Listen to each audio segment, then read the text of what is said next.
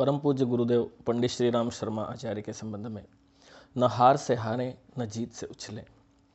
खिलाड़ी की भावना से जीवन जीना, हानि लाभ पर जय पराजय पर बहुत ध्यान न देना, अपने कर्तव्य पालन का रस भरा आनंद लेते रहना, यह क्रम जिसने भी अपनाया उसकी सारी उद्विग्नता बात की बात में दूर हो सकती है।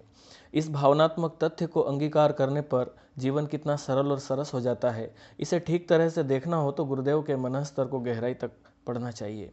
वे छोटे से काम को बड़े से बड़े मनोयोग के साथ करते थे, पर बड़ी से बड़ी असफलता मिलने पर भी चेहरे पर खिन्नता की एक शिकन न आने देते थे।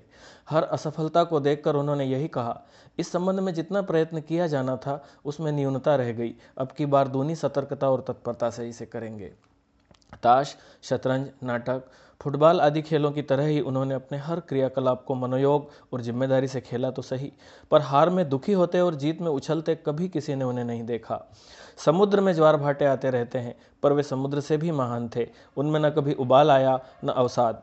कर्मवीर योद्धा की तरह मानव आदर्शों की प्रतिष्ठापना करते हुए जीवन पथ की लंबी राह को अपनी गजगामी चाल से धैर्य और साहसपूर्वक पार करते चले गए। बौद्धिक दुर्बलता से संत्रस्त, उद्वेग और आवेश की आग में जलते भुनते रहने वालों के सामने गुरुदेव एक आदर्श बनकर जिए।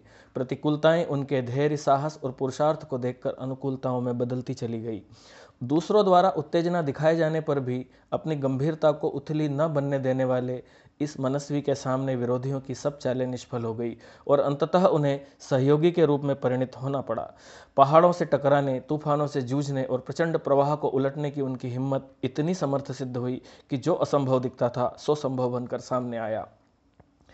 अगस्त्य ऋषि के समुद्र सोखने की, दधीचि के अस्थिदान की, प्रहलाद के सत्याग्रह की, हरिश्चंद्र के त्याग और बलिदान की, हनुमान जी के आत्मदान की कथाएं पुरानी हो गईं, पर उनके आदर्शों को आज भी संभव कर दिखाने में जिस अटूट और अकूत आत्मबल का परिचय गुरुदेव आजीवन देते रहे, वह मानवीय इतिहास में एक अमर गाथा बनकर रहेगा।